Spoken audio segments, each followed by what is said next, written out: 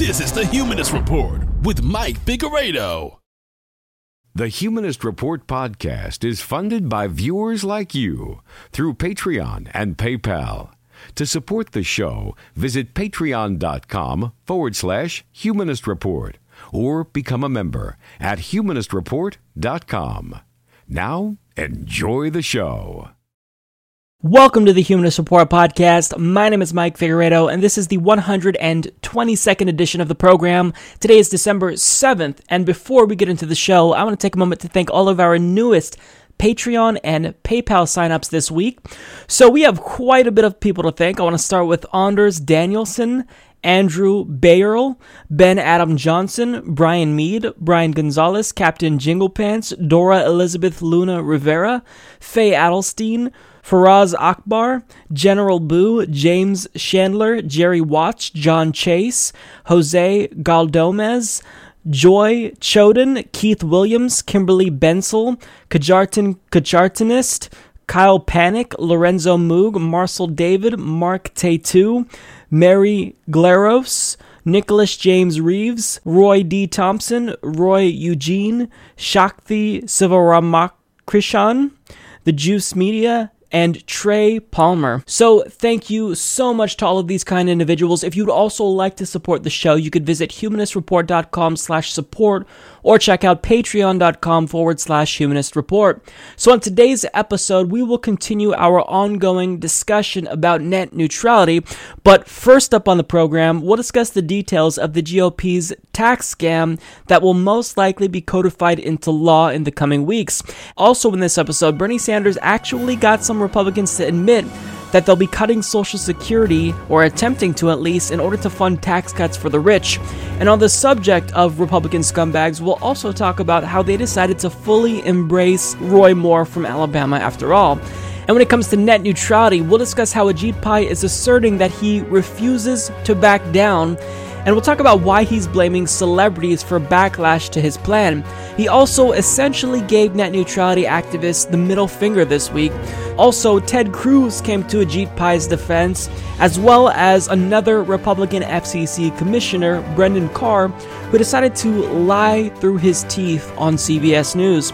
And finally, in this episode, I'll give you an update to the congressional race we've been following in the 4th District of Nevada between Representative Ruben Kihuen and Amy Vilela. So all of these topics will be discussed in today's episode. We've got a lot to talk about, so let's go ahead and jump right in. Enjoy the show. So last weekend at nearly 2 a.m. on Saturday morning, Senate Republicans were scrambling to pass their nearly 500-page tax reform plan, and they were in such a rush to pass this bill and vote on it that they literally included handwritten amendments in the margins of the bill. Now, they did end up passing this legislation in a 51-49 vote, with all but one Republican voting in favor of this legislation, and surprisingly, no Democrats voting with Republicans. Now, of course, as you could have guessed, as soon as President Donald Trump got word that the bill passed the Senate, he was elated and immediately bragged about it at the first opportunity he got. So last night at about 3 in the morning, I got a call. I said, call me. You can call me. It's the largest tax decrease in the history of our country by far. It's not even close. I said, we have to use the word tax cuts. Now, if you want to throw reform, you could say tax cuts and reform. But you have to use the word cut, because people don't know what reform means. Reform could mean your taxes are going up. In fact, a lot of people thought that. So for years, 30 years, 31 years, they've been using the word reform. So we use the word tax cuts. And last night, out of 52 Republican senators, 51 voted. The Democrats left before the vote was even, somebody said started, somebody said before it was over. I don't even care. but we got no Democrat help, and I think that's going to cost them very big in the election. Actually, they didn't just vote on tax cuts specifically for the wealthy, but they also voted to increase taxes on most Americans. That includes the middle and lower classes. Now, what I find hilarious here is that Donald Trump actually implied in that clip that it's misleading to refer to this bill as tax reform, because really what this is about is tax cuts. But in actuality, he's completely wrong, because even though it is true that this bill does cut taxes, 80% of those tax cuts go to the richest 1% of Americans in the country, according to the Center on Budget and Policy Priorities. But I mean, maybe since Republicans were in such a rush to vote on this legislation, they didn't know that, because as the New York Times reports, even hours after the Senate vote, tax experts were scratching their heads over precisely what had made it into the final version of the bill and the impact of some significant provisions. But now we actually know specifically what this legislation entails, and contrary to what Donald Trump wants us to believe, this isn't just a tax cut for the wealthiest Americans in the country. This is a substantial increase on the middle class, and you don't have to dig very deep in this bill to determine that that is actually the case. But when it comes to the giveaway to the rich, well, for all of you private jet owners watching this, you'll probably be happy to know that Republicans are actually offering you some much needed tax relief. That's right, this bill literally includes a tax cut for private jet owners, and also the New York Times reports that there's a subsidy for private and religious schools, if you want to even call them that. And additionally, they didn't end up closing many tax loopholes like they promised to do. Surprise, surprise. So much for simplifying the tax code, right? But Ryan Grimm of The Intercept lays out specifically what rich people will be getting as a result of this bill if it is in fact codified into law. A full $1.5 trillion alone is going to slash the corporate tax rate, and CEOs have said repeatedly they plan to pocket that money rather than invest it or give workers higher wages.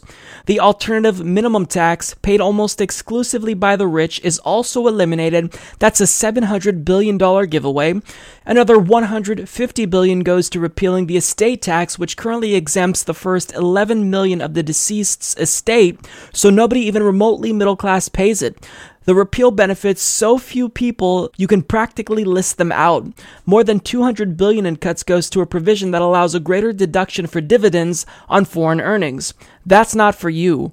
Roughly $600 billion goes to reducing taxes on pass-throughs and other businesses not set up as corporations, which law firms, lobby shops, and doctors' offices often benefit from. Poor and middle-class people do not tend to set themselves up as pass-throughs. Under current law, many tax credits phase out at low-income thresholds. The GOP plan changes that by raising the threshold so richer people can also claim the credit. That provision alone is by definition a $200 billion tax cut for the wealthy. Individual and family tax rates are cut by about $1 trillion, and some regular people will indeed see some of that money as a tax cut, but not much. As the New York Times noted, by 2027, people making between $40,000 and $50,000 would see a combined increase of $5.3 billion in taxes. Where would that money go? Folks earning more than $1 million would see their taxes collectively cut by $5.8 billion a year. Now that all amounts to trillions of dollars in tax cuts for the wealthy. And of course, this begs the question, how are they going to pay for that? Because whenever we push for policies like Medicare for all and tuition-free public colleges and universities, well, we're always asked how we're going to pay for it. So we're turning that question around and we're asking Republicans, how are you going to pay for tax cuts to the wealthy? And that actually is a question that has a very simple answer. They're going to pay for it by raising taxes on you, and this is how they're going to do it specifically. The bill raises $1.6 trillion by repealing the personal exemption everybody gets on their tax returns. It raises another $1.3 trillion by going after deductions for state and local taxes, mortgage interest, charitable donations, interest on student loans, medical expenses, teachers' out-of-pocket expenses for paper and pencils for students, and a bunch of other nickel and diming of the middle class. The plan plan gradually raises $128 billion in taxes by changing the way inflation is tabulated so that your taxes slowly creep up over the years as the brackets come down. And then, of course, the plan adds about $1.5 trillion to the debt over 10 years. That gets you most of the way to $6 trillion, with a handful of smaller tax hikes thrown in, some of which won't obviously hurt the middle class. The domestic production deduction, a $96 billion boondoggle, is repealed, for instance, and $54 billion is saved by ending the credit for testing cures for rare diseases. And understand that these are the more general ways in which the middle class's taxes will go up in order to pay for tax cuts to the richest Americans in the country. But when you really dive into the specifics, you begin to see how they're trying to squeeze every dollar they possibly can out of the poor and the middle class to make sure that these tax cuts to the rich are in fact paid for. So for example, as the New York Times reports, the Senate moved to tighten deductions for lower and middle income wage earners. The bill, for example, prohibits employers from rewarding employees with gift cards so that a reward of, say, $25 or $50 in the form of a gift card doesn't escape being taxed. So if you work at a retail chain, for example, and that company wants to offer you a gift card at a company picnic and offer it off, for raffles, or if they want to give it to their employees during the holiday time so they can buy a turkey for their family at Safeway, for example. Well, Republicans are making sure that that doesn't happen anymore because they're not able to tax those gift cards. So they want to make sure that they can tax every single dollar that middle and low income wage earners make. And again, this is just one of the many ways in which they are trying to drain every dollar out of the poor. They're literally preventing employers from giving their employees gift cards because they don't have a way of taxing that. So when they talk about being the party of tax cuts, when they lambast Bernie Sanders as a socialist because he wants to raise everyone's taxes, that's all projection because this bill is the largest increase ever. And that's a fact. So in the end, this, of course, is a tax scam. Hence why people refer to it as the GOP tax scam. Because it is. They're telling you it's one thing. They're saying that this is a tax cut for everyone, when in actuality, that's not the case. Now, make no mistake about it. There are some benefits here for the middle class, like they are doubling the standard deduction. But in the end, that means nothing because they're still going to be raising taxes and doing away with other deductions for middle and low income wage earners in the end. So this is nothing more than a giveaway to the rich, and it's also simultaneously theft. They are stealing from the middle and lower classes in order to give that money to the rich. What this is socialism. It's reverse socialism, where instead of taking from everyone and the wealthiest Americans in order to spread that wealth around, they're taking from the lowest Americans and they're trying to put that money in the hands of the richest 1% of the country. And it's the biggest scam that we may see in our lifetimes if this does actually pass, but all signs point to this being codified into law, and I would probably guess that if it is going to pass, Donald Trump will most likely be signing this before the end of the year. So we're all going to be hurting because they want to give more tax breaks to their donors. That's what this is about, taking from the poor and giving it to the rich, the people in the country that already have everything. That's what this party is about. That's who they represent. They don't care about you. They only care about appeasing the rich in this country who also happen to be their donors. The Republican Party is currently trying to convince average Americans that tax cuts for the wealthy is actually in our best interest because at the end of the day, rich people will be so touched by the Republican Party's generosity that they'll be encouraged to invest in the U.S. economy, create jobs, and even possibly raise their employees' wages as a direct result of these tax cuts. Now, unfortunately for the Republican Party, a plurality of Americans aren't buying into their bullshit because a Reuters Ipsos poll actually found that 49% of Americans oppose the Republican Party's plan to reform the U.S. tax system and only 29% of the country support it. But I mean, still, for a bill that actually raises taxes on the lower and middle classes in order to pay for tax cuts for the rich, 29% is still way too high of a number. For 1/3 of Americans to still buy into this idea that trickle-down economics is going to work when it's failed multiple times It's mind-boggling to me. But this is what's going to happen because we've seen the way that this story plays out before and we have spoilers. They're going to raise the deficit as a result of these tax cuts, and then they're going to propose a solution to the problem that they've created. And of course, that solution will be to cut Medicare, Medicaid, and Social Security. Now, Republicans rarely admit this explicitly, except recently, Marco Rubio surprisingly did admit that this is the party's intentions. In fact, he said the way that you address the federal deficit is, quote, we have to do two things. We have to generate economic growth, which generates revenue, while reducing spending. That will mean instituting structural changes to Social Security and Medicare for the future. So by saying that he wants to reduce spending by instituting structural changes to Social Security and Medicare for the future, it might not sound like he's explicitly saying that he wants to cut Social Security, but that's exactly what he's saying. Now, on the Senate floor, Bernie Sanders actually asked him about this admission, and of course, since he was put on the spot, he decided to lie. I see Senator Rubio down here as well.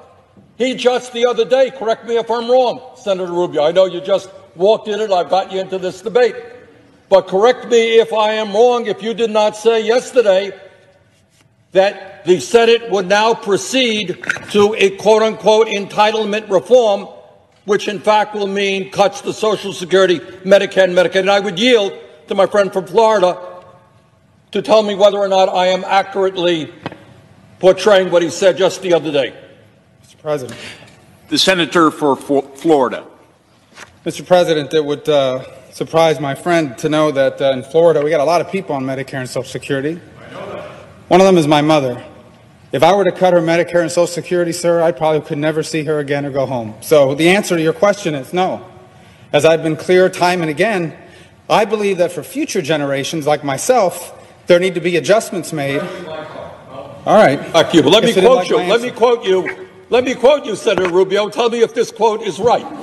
This was a quote that you just made yesterday. And if I'm wrong, I apologize.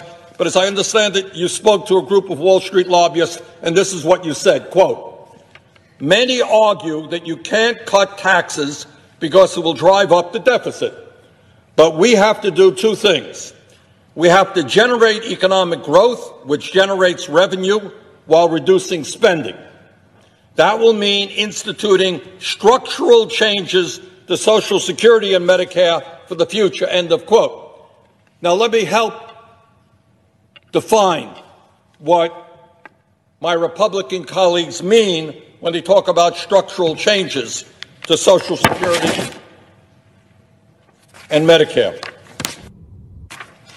It will mean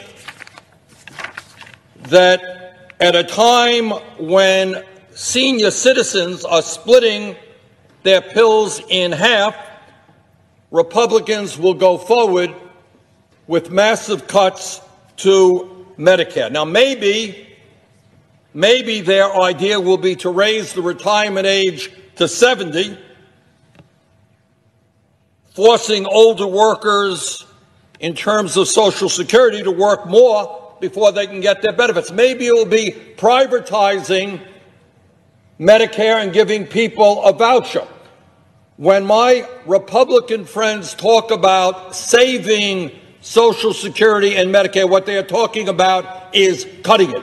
Are you not convinced, Bernie? I mean, why would Marco Rubio want to cut Social Security when his mom is on Social Security? And she would clearly be outraged at the fact that her own son voted to cut a program that she benefits from. Well, when masters of doublespeak like Marco Rubio talk about cutting programs like Social Security, you have to realize that they're not actually saying that they want to cut Social Security for the people currently benefiting from it right now, because of course, a lot of their constituents are older and they do rely on programs like Social Security and Medicare. But what he is saying is that he wants to cut Social Security for future generations. And that's why it's really important to listen to every single word that Republicans use, specifically when they talk about Social Security, because usually they have a couple of catchphrases that let us know exactly what they're doing. So when they talk about reforming Social Security, that always means cuts. When they talk about making sure it lasts for future generations, that usually means raising the retirement age and paying out less benefits, so that way people my age, when we actually are old enough to retire, we won't be able to even rely on Social Security. Now, you don't actually even have to take my word for it, because Bernie Sanders actually got one of his colleagues in the Senate to admit to this very fact, that he is talking about Social Security, but cutting it for future generations. So watch this exchange between Bernie Sanders and Pat Toomey, and it is incredibly illuminating and sheds a lot of light on the Republican Party's hidden agenda. Are you guaranteeing the American people that you will not be cutting Social Security, Medicare, and Medicaid? Don't use the word save, because what save means is a cut. Will you guarantee the American people now there will be zero cuts to benefits in Social Security, Medicare, Medicaid? That you're not, excuse me, it's my time. I will yield to you, but let me finish. I yielded to you before. Will you guarantee the people of this country that after this bill passes, you will not come back, raise the retirement age, voucherize Medicare, raise the retirement age to Medicare, cut cost of living increases by instituting a so-called chained CPI? Do I have your word on that? So I have to disappoint the senator from Vermont by informing him that there is no secret plan to do any of the above. We are not in some process to spring something. If we wanted to make these changes in Medicare and Medicaid, this would be the vehicle, because we have reconciliation protection to do it. Let me just be very clear. I'm happy to hear this. Do I have your word now that you, as a senator, I know you can't speak for everybody, that you, as a senator, after this bill is passed, and I suspect it will be, you will not support any cuts to Social Security, Medicare, and Medicaid? Do I have that word from you? I am not going to support any cuts to people who are on the program and need those benefits. There it is. But I want this program to survive. I'm going to acknowledge that we need this program for the next generation, too. He just let the cat out of the box, or whatever the phrase is. He just told you he's going to cut Social Security. That's it, my friends. He will not cut it. What he just said, he will not cut it for people who are on Social Security right now. I hear that. But if you are 50 years of age, or you are 55 years of age, they just told you, my friend from Pennsylvania just told you, they may go forward to raise the retirement age. They may cut your cost of living adjustment. That is what he just said. So there is a plan, and that is exactly what they intend to do. And that's why I hope that we can get strong support for this amendment that will require a 2/3 vote to prevent any cuts to Social Security, Medicare, and Medicaid. And with that, Mr. President, I would yield. That is how you play politics.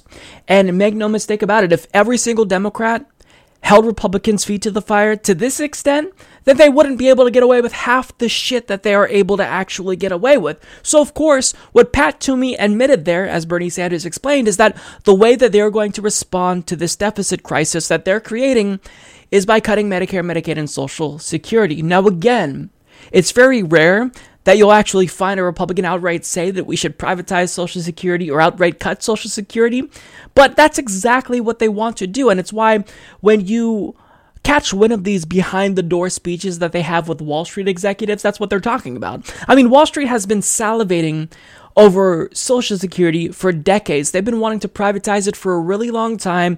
They've been wanting to dip into the cookie jar that is Medicare and Medicaid. The problem is that there's so much public support for these programs that cutting it would be highly unpopular, which is why Republicans have to lie and resort to speaking in misleading terms in order to deceive the American people and reduce the chance that they'll catch wind of the party's real agenda. So what the Republican Party is doing is they are cutting taxes of the wealthiest Americans in the country, and ultimately, we're all going to get screwed over in the process. I mean, to cut the taxes of people who already have more money than they could spend in 10 lifetimes, let alone one, that's egregious enough in and of itself. But when you factor in the fact that Republicans actually want to screw us over and rob money from us in order to pay for tax cuts to their donors, I mean, it's just absolutely absurd. This party is shameless in the way in which they just have completely sold out to the interests of the rich and large multinational corporations. They don't give a damn about you and I, but somehow they still manage to win elections. Well, that would stop if more Democrats did what Bernie Sanders did here. You have to emulate what Bernie Sanders is doing. You have to use their own words against them and dissect every single word that they use when they talk about Social Security, because it is apparent that they want to cut Social Security, Medicare, and Medicaid, but you actually have to be an astute political observer to catch that this is what they want to do in their rhetoric, because, again, they speak in veiled terms. So the Republican Party, I don't have to tell you that this party is a joke. To even call them a party would grant them legitimacy that they don't deserve. This isn't a party. This is just a conglomerate of corporate sellouts that are elected to do one thing, and that is to give tax cuts to their donors and screw over the working people in this country. It is absolutely sickening. A couple of weeks ago on the show, I talked about the U.S. Senate race that is going on in Alabama between Doug Jones and Roy Moore, and in that segment, I actually gave the Republican Party credit because in light of the revelations that Roy Moore is a pedophile, they actually chose to distance themselves from Roy Moore, which was actually surprising to me. And some Republicans at the time were even contemplating expulsion in the event he were to win. And he was even trailing to his Democratic opponent in the polls. But time really does tend to heal all wounds, because he's now back up in the polls once again, and the Republican Party is now starting to warm up to the idea of a pedophile joining their ranks in the Senate. Well, in fact, I shouldn't say that they're warming up to the idea of a pedophile serving alongside them in Congress, because they just full-throatedly endorsed Roy Moore. Because President Donald Trump, who's also a serial sexual harasser and can probably empathize with Roy Moore, called up Roy Moore to offer his endorsement. And as CNN explains, according to a release from the Moore campaign, Trump called the Senate candidate a fighter and wrapped up the call by saying, "Go get him, Roy." Trump also tweeted, "Democrats' refusal to give even one vote for massive tax cuts is why we need Republican Roy Moore to win in Alabama. We need his vote on stopping crime, illegal immigration, border wall, military, pro-life, VA, judges, Second Amendment, and more. No to Jones, a Pelosi-Schumer puppet." Now, what happens next will surely surprise you. I'm just kidding. It's not going to surprise you. The RNC followed Donald Trump's lead and decided to also full-throatedly endorse Roy Moore as well. And with the RNC's decision to support Roy Moore comes something that's crucial to his campaign: money. So they'll be promoting his campaign and they'll be offering him funding. And Jake Tapper reports that the Republican National Committee is following President Donald Trump's lead here. So if Donald Trump hadn't endorsed Roy Moore, then presumably the RNC wouldn't have done the same. Now, White House Press Secretary Sarah Huckabee Sanders had this to say about the president's decision. The White House originally said that if the accusations against Roy Moore were true, then Moore should step aside. I'm wondering how the president reached the conclusion that all of Moore's accusers, including those who have put forward evidence, are lying. Didn't say they were lying. The president's position hasn't changed, still finds those concerning. But as we've also said, the president feels that he would rather have a person that supports his agenda versus somebody who opposes his agenda every step of the way. And until the rest of that process plays out, you have a choice between two individuals, and the president's chosen to support Moore. Even if that person who would support his agenda has done what Roy Moore's accusers have said he's done? Again, we've said that the allegations are concerning, and if true, he should step aside, but we don't have a way to validate that, and that's something for the people of Alabama to decide. I just want to clarify here then, is it the White House's position then, sort of formally here, that it is worse to have a Democrat in that Senate seat than somebody who is accused of sexually abusing a teen girl? Look, as I said, we find the allegations to be troubling. And why did the president endorse? Look, I think that those are different things in terms of we aren't going to be the ones to determine that process. That's for the people of Alabama to determine what those things come down on. He does want people that support his agenda. He's not going to obviously support a Democrat. There you have it. The White House is pretty much saying, without explicitly saying it, that they'd rather have a pedophile in the Senate than a Democrat. Now, this isn't something that 100% of the party is on board with. In fact, Senator Jeff Flake actually sent a check to Doug Jones, But, I mean, overall, the party does seem to be following in Donald Trump's footsteps here. And the last time when I talked about this, I stated that, if a party as evil and corrupt as Republicans think that you're a piece of shit, referring to Roy Moore, then really, you've got to be garbage of a human being to be rejected by the Republican Party. And I even alluded to that in the thumbnail for that video where I said that apparently Republicans still do have standards. It turns out I was wrong. So I've learned my lesson here. Never ever give Republicans credit because they are going to quickly disprove you. And it's not like I gave them that much credit, but even the little tiny bit of credit I gave them, they proved me wrong within weeks.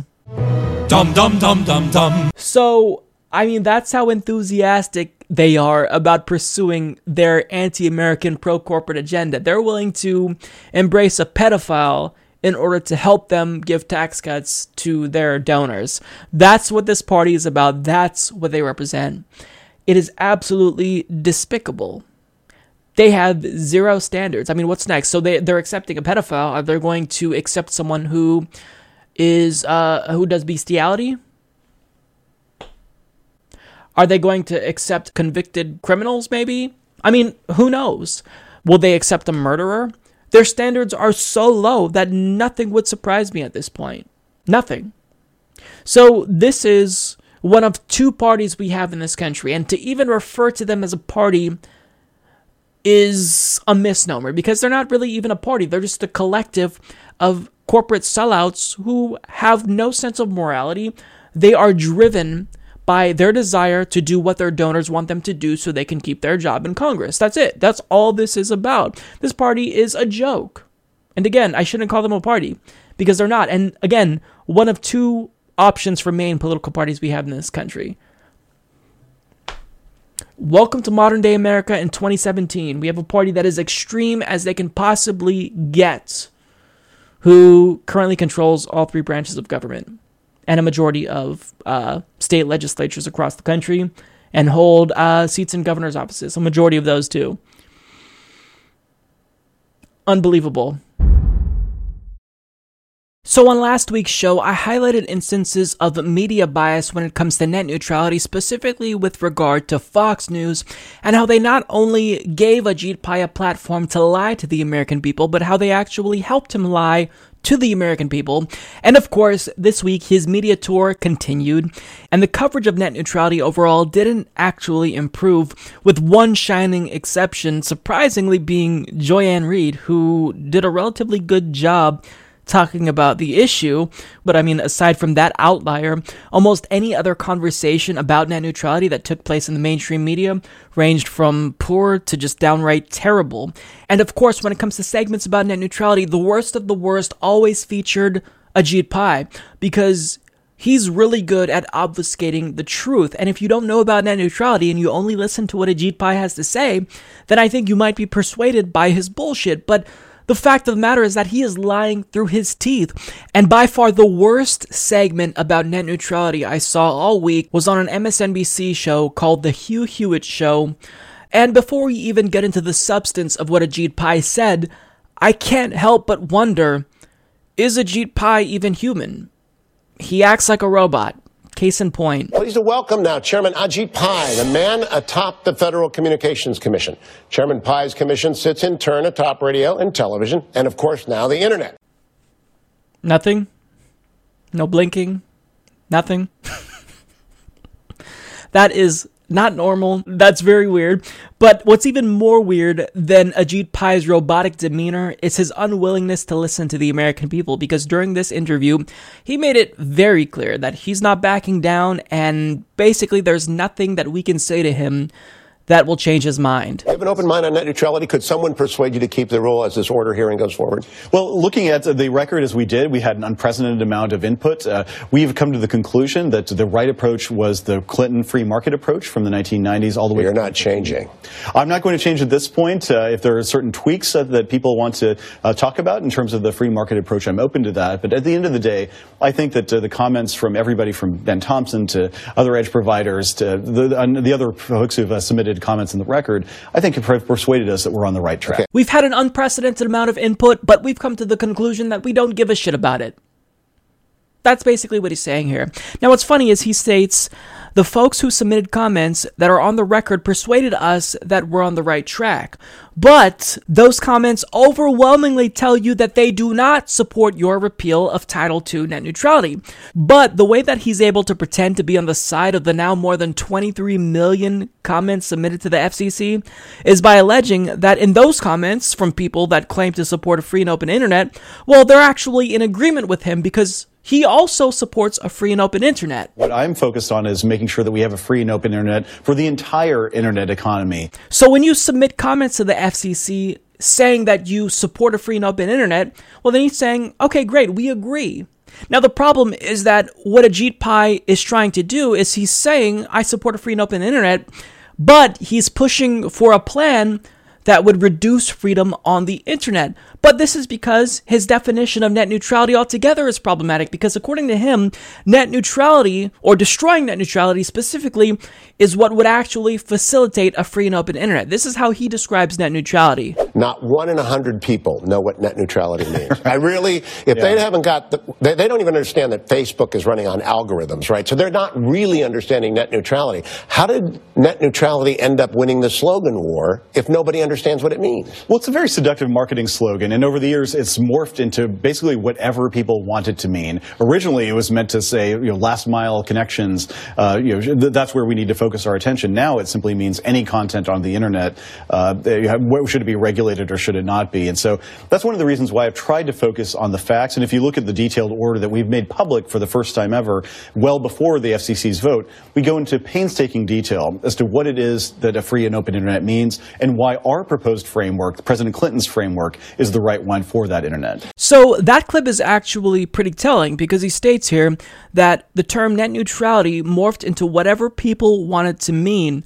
And that is nothing more than projection, because certainly he's tried to redefine what net neutrality means, but it's always carried the same meaning for people who support net neutrality. It just means that internet service providers treat all web traffic equally. It's not a very complicated principle, but because of all of the propaganda that's being pushed by companies who are lobbying to kill net neutrality and corporate shills like Ajit Pai who keep spewing misinformation in order to deceive Americans, well, they've successfully made the subject more complex and convoluted than it really is.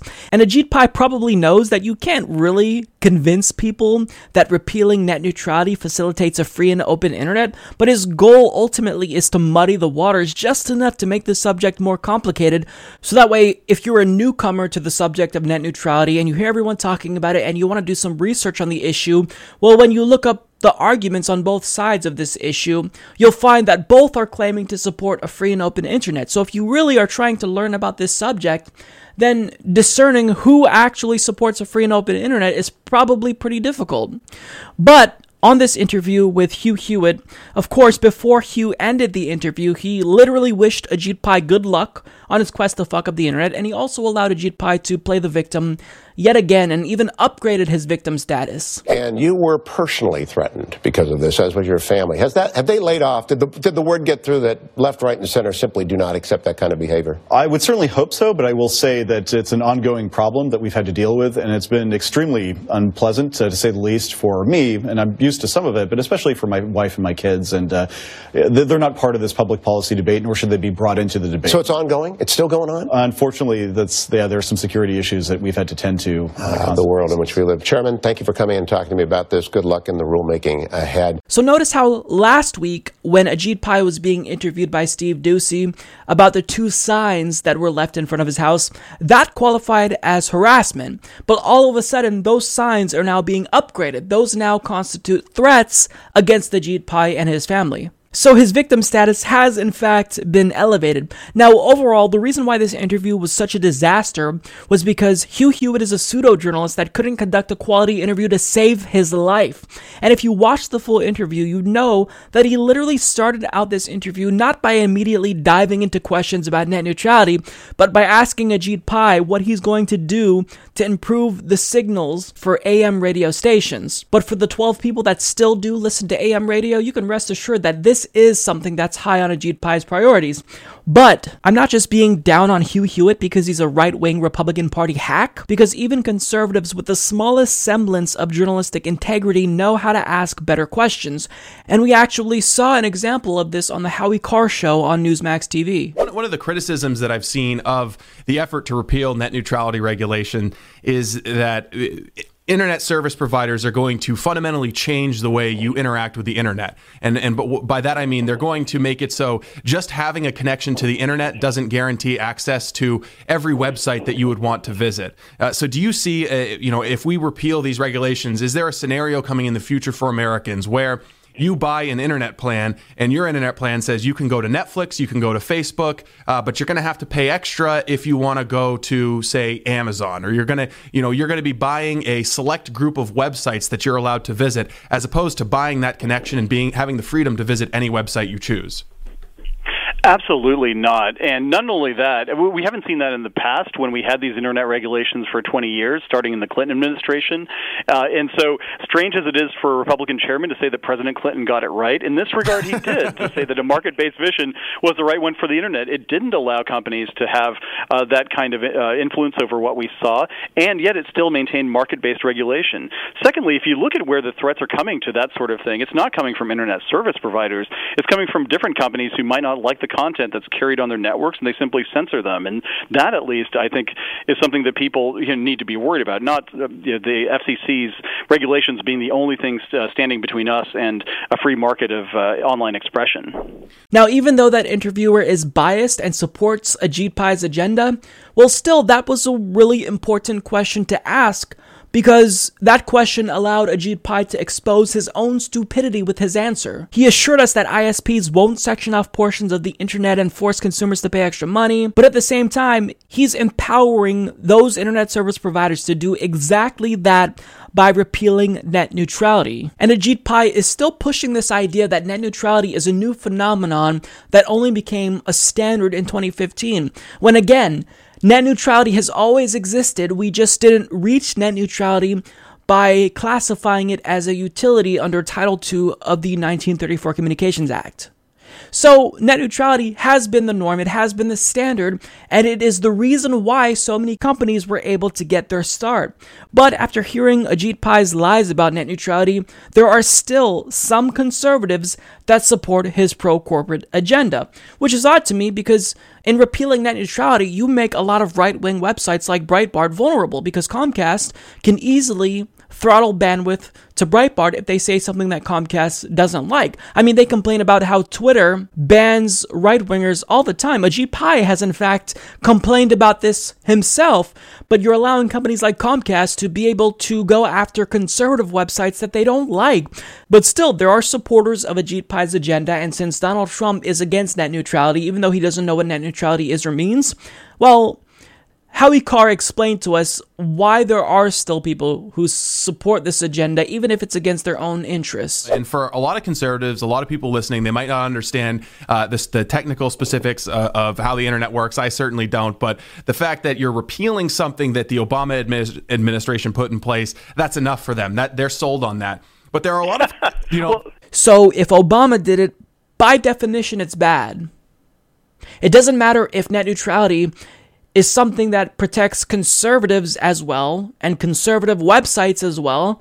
Well, since Obama did it, we don't like it. That's what we're dealing with. So it's difficult to convince people that something is in their best interest if they're being intentionally obtuse and they don't like it because Obama made it the law. Well, first of all, the only reason why Obama's FCC chairman Tom Wheeler decided to codify net neutrality into law was because we twisted his arm and we forced him to do that. Obama was staying silent at first until he was basically compelled to speak out on behalf of net neutrality. So, I mean, Ajit Pai, in constantly appearing on these news shows, he's really doing a lot to spread misinformation about net neutrality. And what's interesting is that he refuses to go on any show that's even remotely left-leaning. So, for example, Joy Reid, who, again, did a surprisingly good job on net neutrality, invited Ajit Pai on the show, and he declined. He will only go on right-wing or on shows with right-wing hosts, which is pretty telling because he doesn't want his ideas to be challenged, when if you are confident in what you believe in, then you're not worried about being challenged because you know the truth is on your side. But Ajit Pai is smart. He knows that he's lying through his goddamn teeth, which is why he doesn't want his ideas to be challenged, and he's going on as many right-wing shows as he possibly can because, time is ticking. He's going to repeal net neutrality in a couple of weeks, actually in 1 week now, and he wants to make sure that he has as many Americans on his side as possible because he knows that there's going to be a lot of backlash when the FCC votes to repeal Title II net neutrality regulations. But look, all he's doing here is muddying the waters. The people who support net neutrality are not going to stop supporting net neutrality because we all know that Ajit Pai is lying. So in the end, most likely he will be voting to repeal Title II net neutrality regulations. It's pretty much a foregone conclusion at this point, unfortunately, but we've got to stay vigilant and we have to protest. Show up to the FCC and do not let them make that vote. Protest, occupy the FCC. We've got to do what we can. Go to VerizonProtest.com. Protest in front of a Verizon store to make your voice heard. We have to do what we can. We have to make more noise about this issue because he hears us, but he just doesn't care, which is really disheartening. So anytime a government agency like the FCC proposes sweeping regulatory changes, they're supposed to propose these new rules and then they will send that off to the public and allow them a couple of months to comment on these new changes. And this is exactly what the FCC did when it came to net neutrality. But even though it's clearly the case that this comment process has been compromised and there's a lot of fake comments that fraudulently used people's identities without their permission, Ajit Pai nonetheless is still pushing through this vote to repeal net neutrality as soon as he possibly can, which prompted a lot of people to call for a delay in this vote. Now, we all know that his quest to repeal net neutrality is contingent on his loyalty to his former employer, Verizon. And let me remind you that Verizon is literally the biggest spender when it comes to anti-net neutrality lobbying. And when Ajit Pai leaves the FCC, he'll most likely get his old job back with a huge hiring bonus. And we have good reason to believe that this is actually the case, since he's still shilling for them, and he literally just gave a keynote address at Verizon's headquarters in Washington, D.C., just 1 week before he's going to be voting to kill net neutrality. And if you're wondering what he said to them, well, you'll have to keep wondering because that speech is secret.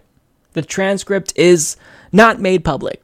So the reason why I'm telling you about all of this is to establish the fact that Ajit Pai is a shill for Verizon, his former employer. He's still clearly loyal to them, which is why he's trying to push this vote through as fast as he possibly can. But since he's rapidly taking the country and the internet in an entirely different direction so quickly, there's been a number of Democratic senators who called on him to pump the brakes. In fact, a number of consumer advocacy groups, along with the city of New York, actually sent him a letter essentially urging him to stop what he's doing and at least temporarily delay the vote. Now, I do support a delay in the vote, obviously, but the fact is that there should not be a vote, period, to repeal net neutrality because the overwhelming majority of the American people don't want him to repeal net neutrality. So he should listen to us. Since he is an unelected bureaucrat, he shouldn't make sweeping decisions that the overwhelming majority of the population don't support. But he's going to do it anyway, and we have to remember this is a rogue FCC chairman who is pursuing this agenda specifically at the behest of internet service providers. But this is how he responded when he received that letter.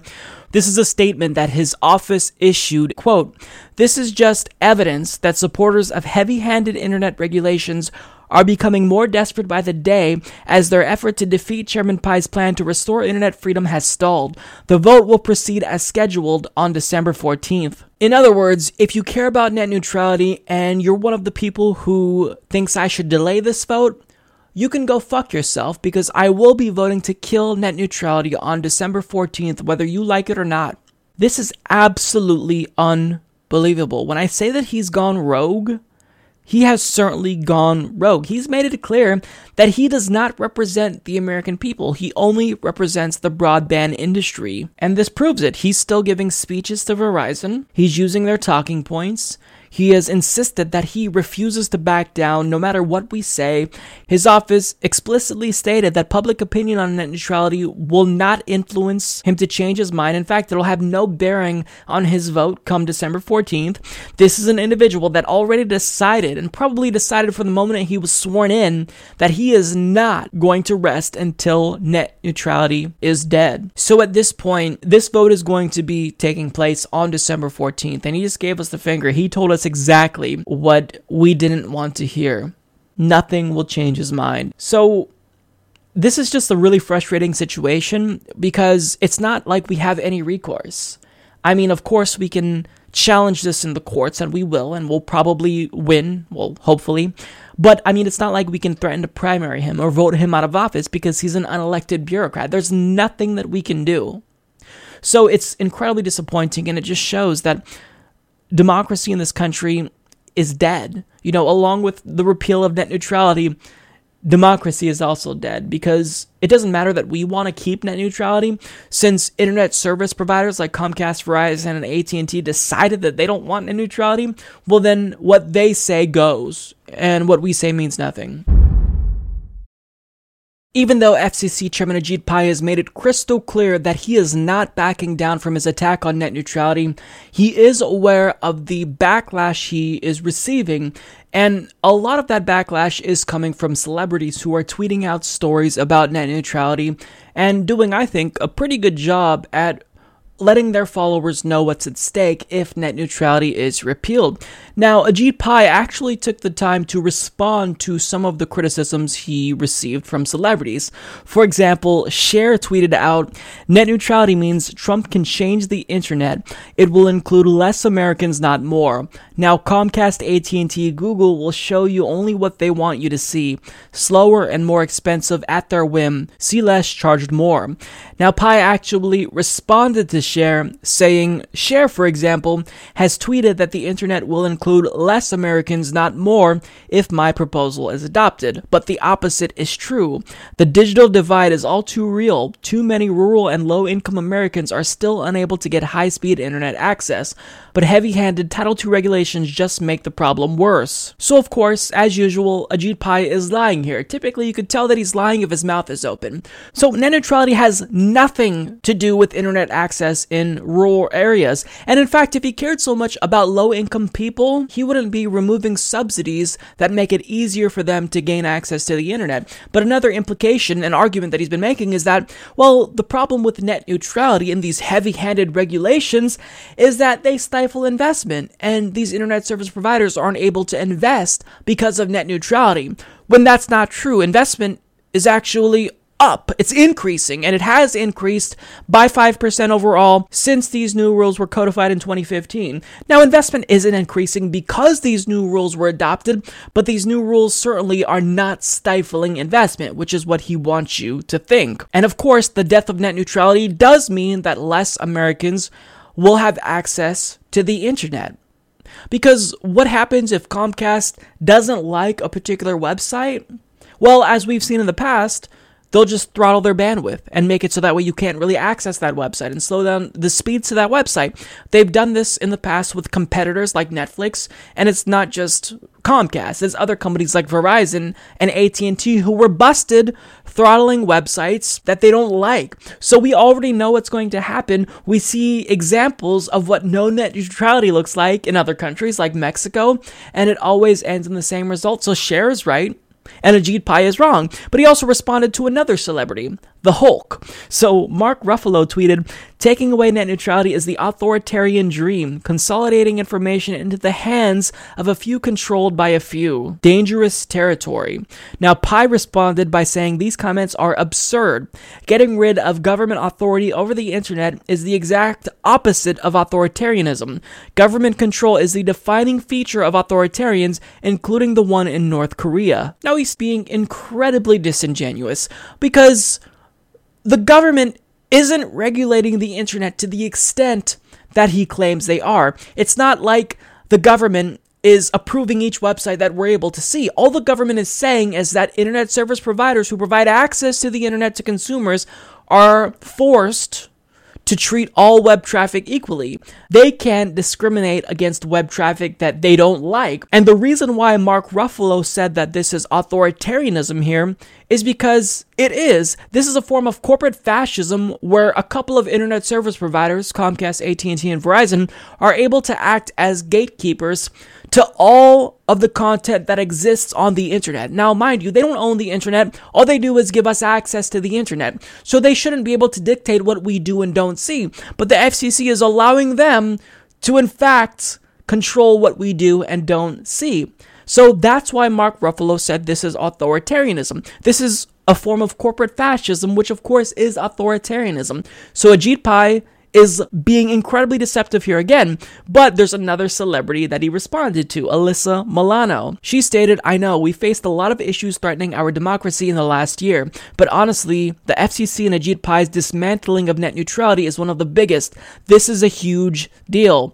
Now, Pai responded saying, "I'd like to see the evidence that America's democratic institutions were threatened by a Title I framework as opposed to a Title II framework during the Clinton administration, the Bush administration, and the first 6 years of the Obama administration." Well, I'd like to see evidence, Ajit, that net neutrality is stifling investment, because you continue to repeat this claim that we have to repeal net neutrality and these heavy-handed, burdensome regulations because they stifle broadband investment, and this is keeping poor people and people that live in rural areas from accessing the internet, but you haven't given us a shred of evidence to indicate that this is in fact happening. In fact, all of the evidence shows the contrary. And all of a sudden you care about evidence when you haven't provided us with any evidence to a single argument you've made thus far. So I'm glad that you suddenly seem to care about evidence, but you need to take your own advice and offer evidence yourself. Now, these weren't the only celebrities that tweeted out support for net neutrality that Ajit Pai then attacked, but the whole goal in addressing criticism from celebrities was to basically portray outrage over his attack on net neutrality as a celebrity-driven phenomenon with no real grassroots aversion to his plan. But the opposite is true. But Ajit Pai doesn't want it to just seem like celebrities are the only ones driving opposition to his plan, because he's also trying to make it seem as though companies that are prominent in Silicon Valley, like Twitter, are also attacking him. So for example, this is what he said about Twitter. "The criticism of this plan comes from more than just Hollywood. I'm also well aware that some in Silicon Valley have criticized it. Twitter, for example, has said that it strongly opposes it and will continue to fight for an open internet, which is indispensable to free expression, consumer choice, and innovation." Look, this begs the question, why is Ajit Pai doing this? Why is he highlighting criticism that he is receiving from celebrities and Silicon Valley? Well, this is what he wants to do. By bringing awareness to how powerful elites in Hollywood are against him, quote, powerful elites, mind you, he's trying to promote this as a David versus Goliath situation where he's going up against the powerful forces of Hollywood and Twitter in order to fight for a free and open internet, when the complete opposite is actually true, because his attack on net neutrality is being done with the backing of the most powerful companies in the country, like Comcast, Verizon, AT&T. These are companies that have monopolies and control our access to the internet. So by making it seem as though he's really the one who is the little guy who's taking on the big guy, well then that might make some people who don't really know about net neutrality feel sympathetic towards Ajit Pai. But that's not what's happening at all. Really, the ones who are pulling all the strings are these large internet service providers, and they have Ajit Pai by the balls. They're making sure that anything they want gets included in this plan. So for example, Ajit Pai listened to them when they asked him to include a provision in his repeal plan to block states from passing their own net neutrality laws, because as you probably would have expected, once he repeals net neutrality nationally, states would now come to the rescue and pass their own net neutrality laws as a result of that. But in his plan, he literally included a provision that blocks states from doing just that. And he included this in his plan just weeks after internet service providers like Comcast and Verizon told him to include it. So they're the ones pulling all the strings. Ajit Pai is not the little guy taking on the big Hollywood elites. This isn't David versus Goliath. And if it is, you're Goliath. We're David. So Ajit Pai, this just shows how he is doing everything he can. He's pulling out all the tricks in his book to paint himself as the victim, as the one who's really fighting for the noble cause, when in actuality the opposite is true. He's the bad guy. He wants to destroy the internet, and all these celebrities and websites like Twitter are doing is shining light on what he's doing at the behest of internet service providers. Brendan Carr is another Republican FCC commissioner that will be voting to repeal Title II net neutrality regulations on December 14th. And he was on CBS New York to talk about net neutrality recently. And throughout the course of this interview, you're going to learn that this is an individual that doesn't care at all about facts. So, first of all, one of the biggest arguments that the FCC has used to justify the repeal of net neutrality is that it stifles investment. But proponents of net neutrality, like myself, have pointed out that that's not actually the case. In fact, investment actually increased since these new rules were adopted. Now, when the CBS reporter tells him about this fact, watch how he blatantly disregards everything she has to say about investment. Well, the primary argument put forth by the FCC for repealing net neutrality has been a decline in broadband investment since the rules were put in place. Yet, in its first quarterly report of the year, Comcast claimed it increased its investment in broadband deployment by over 10%. AT&T says it will expand its fiber network from nearly 4 million homes to 12.5 million homes by 2019. So if these rules are stifling telecoms, then how does the Commission account for these increases? Yeah, it's a good question. There's actually two issues here. One is there's a pure legal question, which is internet access service a Title I service under the Communications Act or a Title II service? That legal determination is sort of different from these policy debates and from the debates about investment. But once you move into the investment, I think we have seen really negative impacts from our 2-year detour into Title II regulation. The studies that we have that we point to in our document show a significant decline in investment by ISPs. We have affidavits from dozens of smaller broadband providers that specifically talk about the new deployments that they were going to do that they pulled back on because of Title II. And we walk through some examples of innovative new services that ISPs have kept on the shelf as a result of Title II. A lot of studies that look at sort of the increased investment that they claim, they take into account investments made in Mexico or investments made in services that are not Title II services. So I think the studies that we're looking at show a decrease in investment, and that's a problem when you talk about needing to get more investment to get more broadband, more competition to more consumers. So notice how when he was initially asked that question, the first thing he tries to do is change the subject. He started talking about, oh, well, this is a legal question. Right, we're not asking you about the legal question, we're asking you about the argument that you and Ajit Pai keep using to justify the repeal of net neutrality. You're saying that this has to be repealed because it stifles investment, but I'm telling you that investment increased. And he immediately tries to change the subject. But when he actually does get around to talking about what he was initially asked, he brings up biased right-wing studies that talk about how investment by ISPs actually declined when that's not true. Companies like Comcast and AT&T are obligated to give investors accurate information about investment prospects. And since companies like Comcast and AT&T have increased investment, since overall the industry by and large has increased investment by 5%, how can you still maintain that investment is being stifled here because of net neutrality? It makes no sense whatsoever, but I mean, he just brazenly rejected everything she said. He disregarded the facts and went on to parrot the same exact claim that ISPs wanted him to parrot about how Title II net neutrality regulations hurt investment, yada, yada, yada. Well, that's just factually incorrect. You're wrong. So when she's telling him that, well, you say that net neutrality hurts investment, but it's not, here are the facts, he says, no, it's actually the opposite. It has a negative impact on investment. So it doesn't matter what facts you provide him with, he's going to tell you that the opposite is true. But she also asked him about throttling, and he did the same type of mental jiu-jitsu and dodging in order to avoid reality yet again. We've already seen examples of service providers blocking, throttling, or offering preferential treatment to particular sites or services. For example, Verizon throttling Netflix's content over their networks. What is your view of those kinds of practices? Are they anti-consumer? And if so, how will the Commission guard against those kinds of practices? Oh, I don't think ISPs should be engaging in blocking or conduct like that.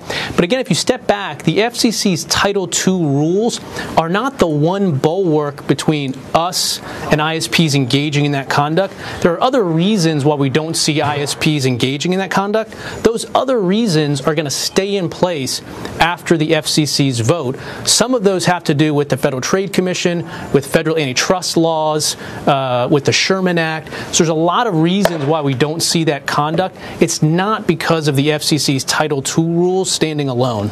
Oh, I don't personally think that ISPs should be able to block or throttle content that they don't like, but I still think it's really important that I empower them to have that ability just in case they want to throttle content that they don't like.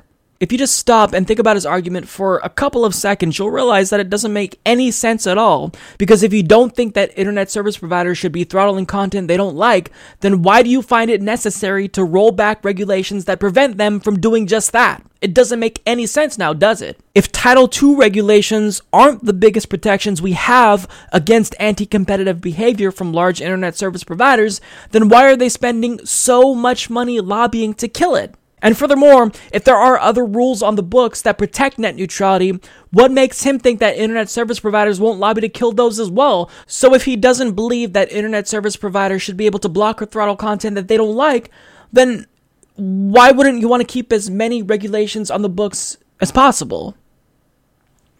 Because he doesn't care what they do. He was given orders from the industry he came from, and he's doing exactly what they want him to do, so that way when he leaves the FCC, he can get hired back at these companies. That's what this is about. And really, I'm giving him too much credit in accepting that there are other net neutrality laws that will prevent them from doing any throttling or blocking of content. Net neutrality is the biggest safeguard against throttling and blocking that we have. And look, this isn't just a partial repeal of net neutrality. They're not chipping away at net neutrality. This is a full repeal of net neutrality. You can actually read the order on the FCC's website. They are fully repealing net neutrality, and they're blocking states from implementing their own net neutrality rules. So he might claim that he doesn't want internet service providers to be able to block or throttle content, but he's doing everything he can to make sure they have the power to block and throttle content. So this guy does not care about the facts. He doesn't even care how ridiculous he looks as he brazenly lies through his teeth. He doesn't care how obvious it is that he's lying. All he cares about is doing what he was sent to the FCC to do. Destroy net neutrality so that way Comcast, Verizon, and AT&T make billions of dollars, potentially trillions in profit by ripping us off even more and censoring content that they don't like. Ted Cruz decided to weigh in on the net neutrality debate, and since he is an internet porn aficionado, you would think that he'd come out on the side of net neutrality, but of course he also is a Republican Party hack, and he, of course, came out against net neutrality. So he teamed up with the necklace Nimrod on the FCC, Michael Riley, and they both penned an op-ed in Roll Call where they unequivocally came out in favor of the FCC's decision to repeal Title II net neutrality regulations. So the piece is titled, "Stop the Next Internet Power Grab," and no, he's not insinuating that the FCC should prevent large internet service providers like Comcast and Verizon from taking control of the internet by acting as gatekeepers to everything we access online. His argument, instead, is that the government shouldn't be able to take over the internet by preventing these companies from taking over the internet. So logically, his argument makes no sense, but this is Ted Cruz, so he's not known to make a lot of sense. But his argument in this particular piece relates to why he doesn't believe states and local governments should be allowed to pass their own net neutrality laws. And in this piece, he actually encourages the FCC to block states from putting into place their own net neutrality laws. Now, this complicates the issue for Ted Cruz even more because basically, he's been relatively consistent as a Republican who has argued in favor of states' rights and federalism. In fact, this is how he defined federalism recently. How do you define practical federalism? Well, it is the genius of the Constitution. It is the genius of the 10th Amendment that the states serve, as Supreme Court Justice Louis Brandeis put it, as laboratories of democracy. That the Constitution just defines the powers of Congress. In Article 1, Section 8, they are few and enumerated, and everything that is not in there is left to the states to decide. So you just saw him argue in favor of states' rights and in favor of states having the autonomy to do what they please. But now in this opinion piece, we're going to see him argue the opposite. So he states the internet has changed how we communicate, engage in commerce, and live our lives. It not only provides a platform that can be used to promote free speech, but serves as a great equalizer when it comes to jobs and opportunity by dramatically reducing the barriers of entry for anyone with a new idea and broadband connection. The Obama-era regulations give federal bureaucrats new authority to regulate pricing and terms of service and eventually even collect billions in new taxes. This policy not only threatens investment across the United States, but seeks to force companies of all sizes to ask the government for prior approval of business decisions. The end result is less broadband, less innovation, and less freedom for the American consumer. Thankfully, relief will soon be on the way as the Federal Communications Commission under Chairman Ajit Pai seeks to repeal the so-called Open Internet Order and return the internet to its original classification as an information service, which allowed the internet to flourish. But the restoration of internet freedom may be short-lived, as there are already scores of politicians and state and local regulators who have indicated an interest in replicating the Obama administration's fatally flawed rules at the state and local level. Allowing the Obama administration's dangerous policy to infest the internet through state and local government mandates serves no purpose other than to stifle America's entrepreneurial spirit, frustrate innovation, and block economic opportunity. For these reasons, it is imperative that the FCC establish a strong deregulatory federal framework for broadband regulations and preempt state and local regulations from having the opportunity to implement the next internet power grab. Except he supports the next big internet power grab. He supports these large internet service providers like Comcast, AT&T, and Verizon to be able to act as gatekeepers to the content that we see on the internet, which, you know, if you care about freedom on the internet, you should be against this, but Ted Cruz, like Ajit Pai and other FCC commissioners, are masters in doublespeak, and he's saying one thing that sounds good to all of us, but when you actually look at the policy he's supporting, well, it does the opposite of what he's insisting. So let's get to some of the specifics. He states that the Obama-era regulations give bureaucrats new authority to regulate pricing and terms of service. That's not true. And what he's talking about here in saying that they have the authority to regulate pricing in terms of service means that they are telling internet service providers that they're not allowed to impose fees on websites that they don't like. He also states that this policy threatens investment, which again is not true. Comcast increased investment by 10% in broadband infrastructure, and overall investment, when you look at the aggregate industry, is up by 5%. 9% if you exclude companies that already finished building their new broadband networks. So he's just outright lying here. Now, additionally, he says that the result of these Obama-era regulations is less freedom for the American consumer. But we can easily test out this theory in order to quickly determine that it's bullshit. Try going to any website you could think of. Try it. I've said this multiple times on the show. Try going to any website. If you're still able to access any website you want, and all websites at the same speed, then guess what? We still have freedom on the internet. They're the ones who are against freedom. They're the ones who want to change that and take freedom away from consumers by giving power to these large internet service providers. So clearly, in making these arguments, Ted Cruz has no clue what net neutrality is or what it means. But unfortunately for him, as a lover of internet porn, he's going to learn the hard way. But since I'm nice, I'll go ahead and educate Ted Cruz. Excellent. Alright, Ted, so imagine that you're trying to access pornographic content that you frequently enjoy on Pornhub, for example. But all of a sudden, when you are browsing this website, you get this message that pops up and tells you that Pornhub actually isn't included in your internet plan, and if you want to see the video that you tried to click on, you're going to have to upgrade your internet plan in order to pay for the porn package, for example. This is the exact type of scenario that could come to fruition if net neutrality is repealed. Now, I'm pretty sure that Ted Cruz knows this. The problem is that he's just a disingenuous liar. But as someone who loves porn, he is willing to hurt his own right to watch porn at the behest of his donors because he accepts donations from internet service providers. So that's why he's coming out and putting his neck on the line to speak out against net neutrality, even if it makes him look like a gigantic hypocrite because he claims to be a supporter of federalism. Well, here he is specifically making an anti-federalism argument in this article here. For what? Well, it's because he's a puppet. His donors in the broadband industry probably told him to write this, and so he, of course, decided to come to the rescue and do that. Well, if Ted Cruz really wants to continue watching porn as frequently as he probably does, then he should be on the side of net neutrality, not against it. But of course, it's Ted Cruz, and he is the most disingenuous, smarmy person in all of politics. So, you know, we shouldn't have ever expected anything but this from him.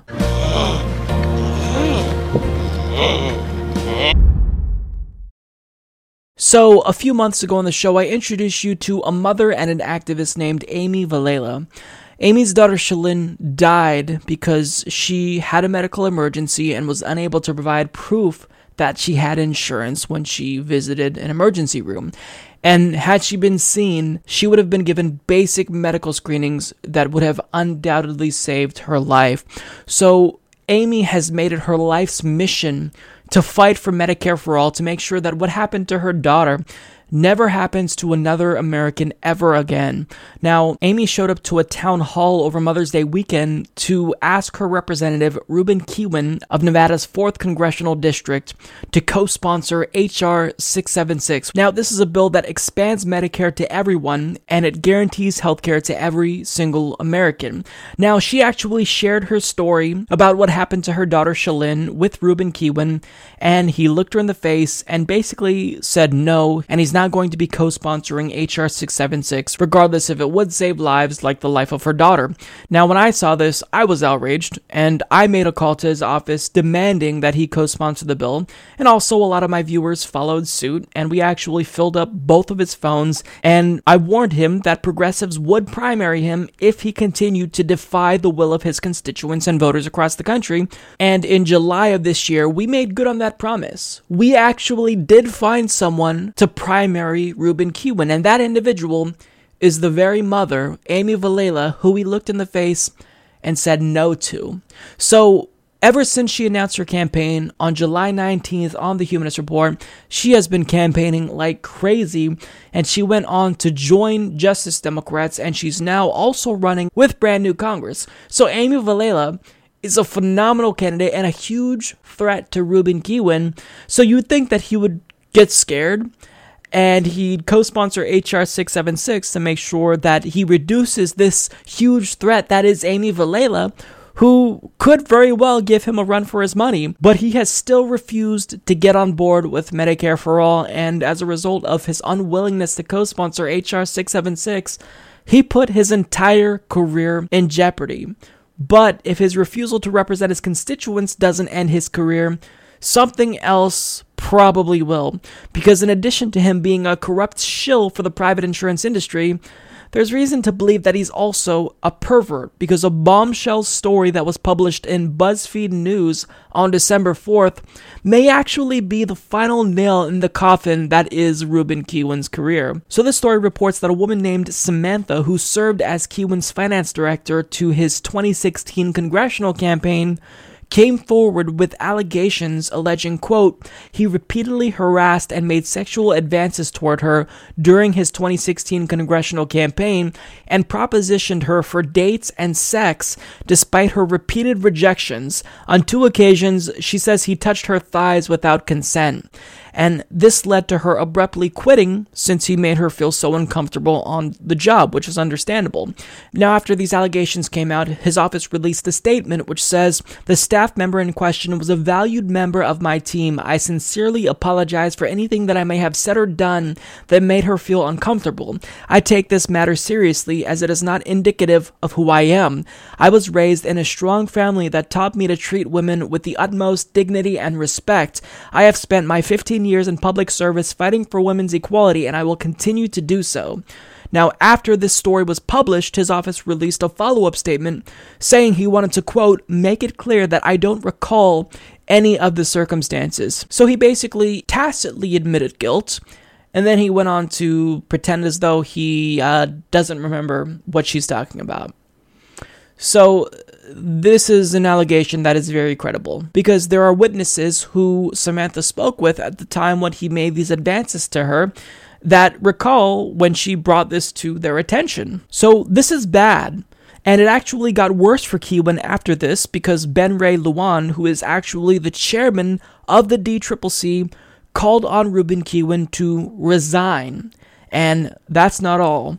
House Minority Speaker Nancy Pelosi also called on him to resign, saying in Congress no one should face sexual harassment in order to work in an office or in a campaign. The young woman's documented account is convincing, and I commend her for the courage it took to come forward. In light of these upsetting allegations, Congressman Kiewin should resign. So at this point, I think it's pretty safe to say that Ruben Kiewin's career is over.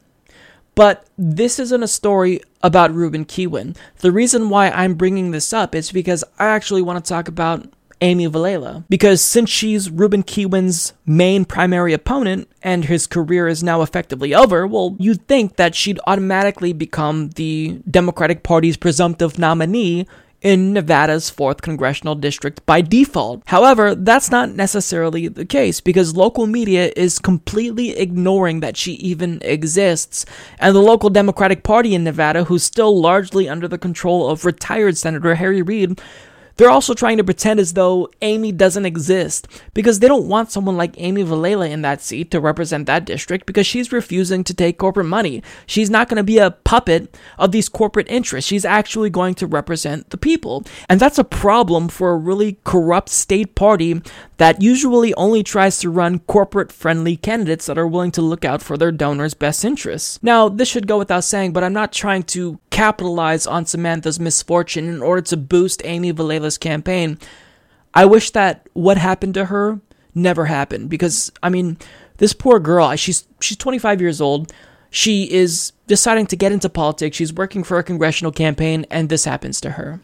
She's probably going to be discouraged to ever participate in politics again at a time when we need everyone to get involved in any way they possibly can. So I find this just so saddening. So in talking about Amy Vilela, I don't want it to seem as though I'm trying to exploit tragedy here because that's not the case. But at the same time, we need to be practical, and we've got to make sure that we're cognizant of the fact that the Nevadan Democratic Party will most likely still continue to ignore Amy Vilela, if not steamroll her, and try to position someone else to take over Ruben Kiewin's seat. And this could happen if we don't quickly move to legitimize her candidacy. I mean, the window of opportunity is going to be very small here. So the way that we can actually legitimize Amy Vilela is if we speak the only language politicians know to the Nevadan Democratic Party. We speak in terms of money. So if we donate to Amy Vilela's campaign right now, and she's actually able to raise a lot of money, this might dissuade the party from even trying to push a corporatist into that seat. So now is the time to make a difference and make some noise. If you go to amyforthepeople.com, you can donate to her campaign and make sure that nobody else is pushed into that position, that Amy Vilela rightfully becomes the Democratic Party's nominee in the 4th Congressional District of Nevada. So Ruben Kiewin has to resign, and I really, really hope that the party makes it right with regard to Samantha, because that's so sickening. That's so sad that this young person will now probably never want to get back involved with politics again because of what happened to her, because of this asshole and what he did. But the Democratic Party, in the same breath, we're not going to let them get away with steamrolling Amy Vilela. We have to respect women, and we need to be aware of what they're going to do, and it's going to be shady. But Amy Vilela is the one who deserves that seat. Well, I am done talking for today. That's all I got for this episode. If you made it this far, thank you so much for listening to me go on and on about politics. Hopefully you found value in this episode, and before we end, of course, I want to send a huge shout out to all of our PayPal contributors and our Patreon patrons. Thank you all so much for helping us to not just survive, but thrive in this anti-independent media climate we are experiencing, not just on YouTube, but on the internet in general. So thank you all so much. I will see you next week. Have a great day. Take care.